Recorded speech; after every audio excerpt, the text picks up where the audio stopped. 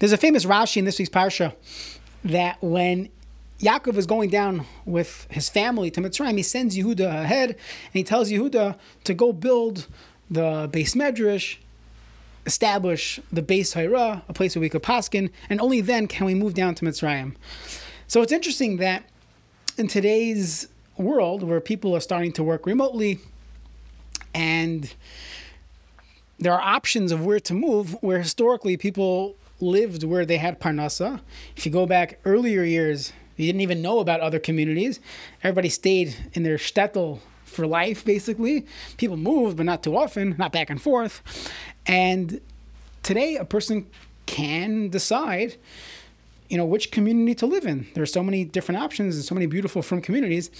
And we go back to the Mishnah in Pirkei Avos. Mishnah Pirkei Avos tells us, from Rabbi Yossi ben Kisma, he was offered a great job, $1 million a year job, working in fancy shul, and he says, Eini dar ela b'makom tar. I'm only going to live in a place that's a makom tar. And if you look at the Rishonim there, they explain not just a place that they learn, a place where they're machshir, they give their chashivas to Torah and not to kesef v'zav.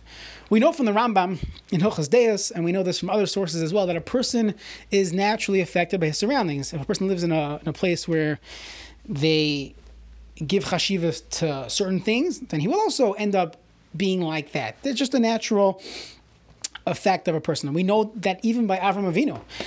Avram Avinu was told to go away from light, that it's just, light is not a good influence on you, because a person is naturally affected by his surroundings. We know this as a parent. We would never expect our child to act differently than the situations we put them in. For example, let's say a person lives in a community where nobody keeps Chol Yisrael, or nobody keeps Kemach Yashan. They're not makbid on the Isser Chadash, and they eat whatever. They don't care about Yashan.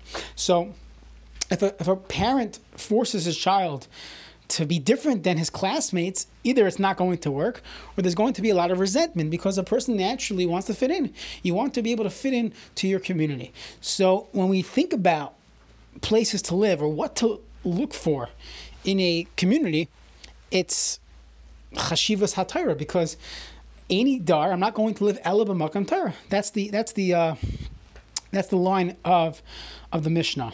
So what does this mean, that a person lives b'makom Torah?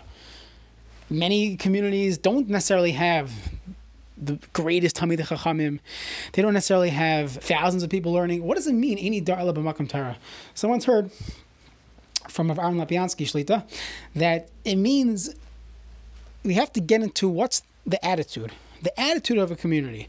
Is the attitude of a community all about Olam Hazeh, Gashmias, food, cars, clothing, hak? If that's the overall attitude, even if people are spending time learning, that's not called a makom Torah.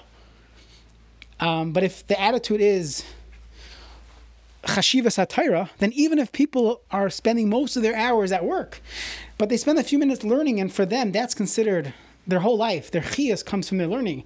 Their chiyas comes from the rabbi's drasha, or the Rav's speech, whatever you want to call it. If it's coming from that, then it could be that this is a makom Torah. It is a makom Torah. That's a place where people are machshav Torah. So it's not necessarily about the externals, the long beards, the size of the yarmulke.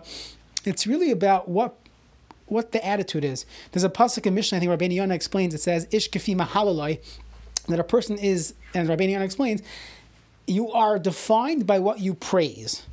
What excites you in life? A new sefer that came out, a Mardek Chiddush, someone said on the Gemara that you're learning, a beautiful vart on the Parsha. Is that what gives you chiyas? A new thought, a new understanding of something in Torah? Or a new special or a new restaurant opening up in town? What's the chiyas? And based on that, a person could decide this is a makom Torah or this is not a makom Torah. And realize that any dar, a person should always remember, any dar ela b'makom Torah, a person has to live b'makom Torah, and definitely something to think about.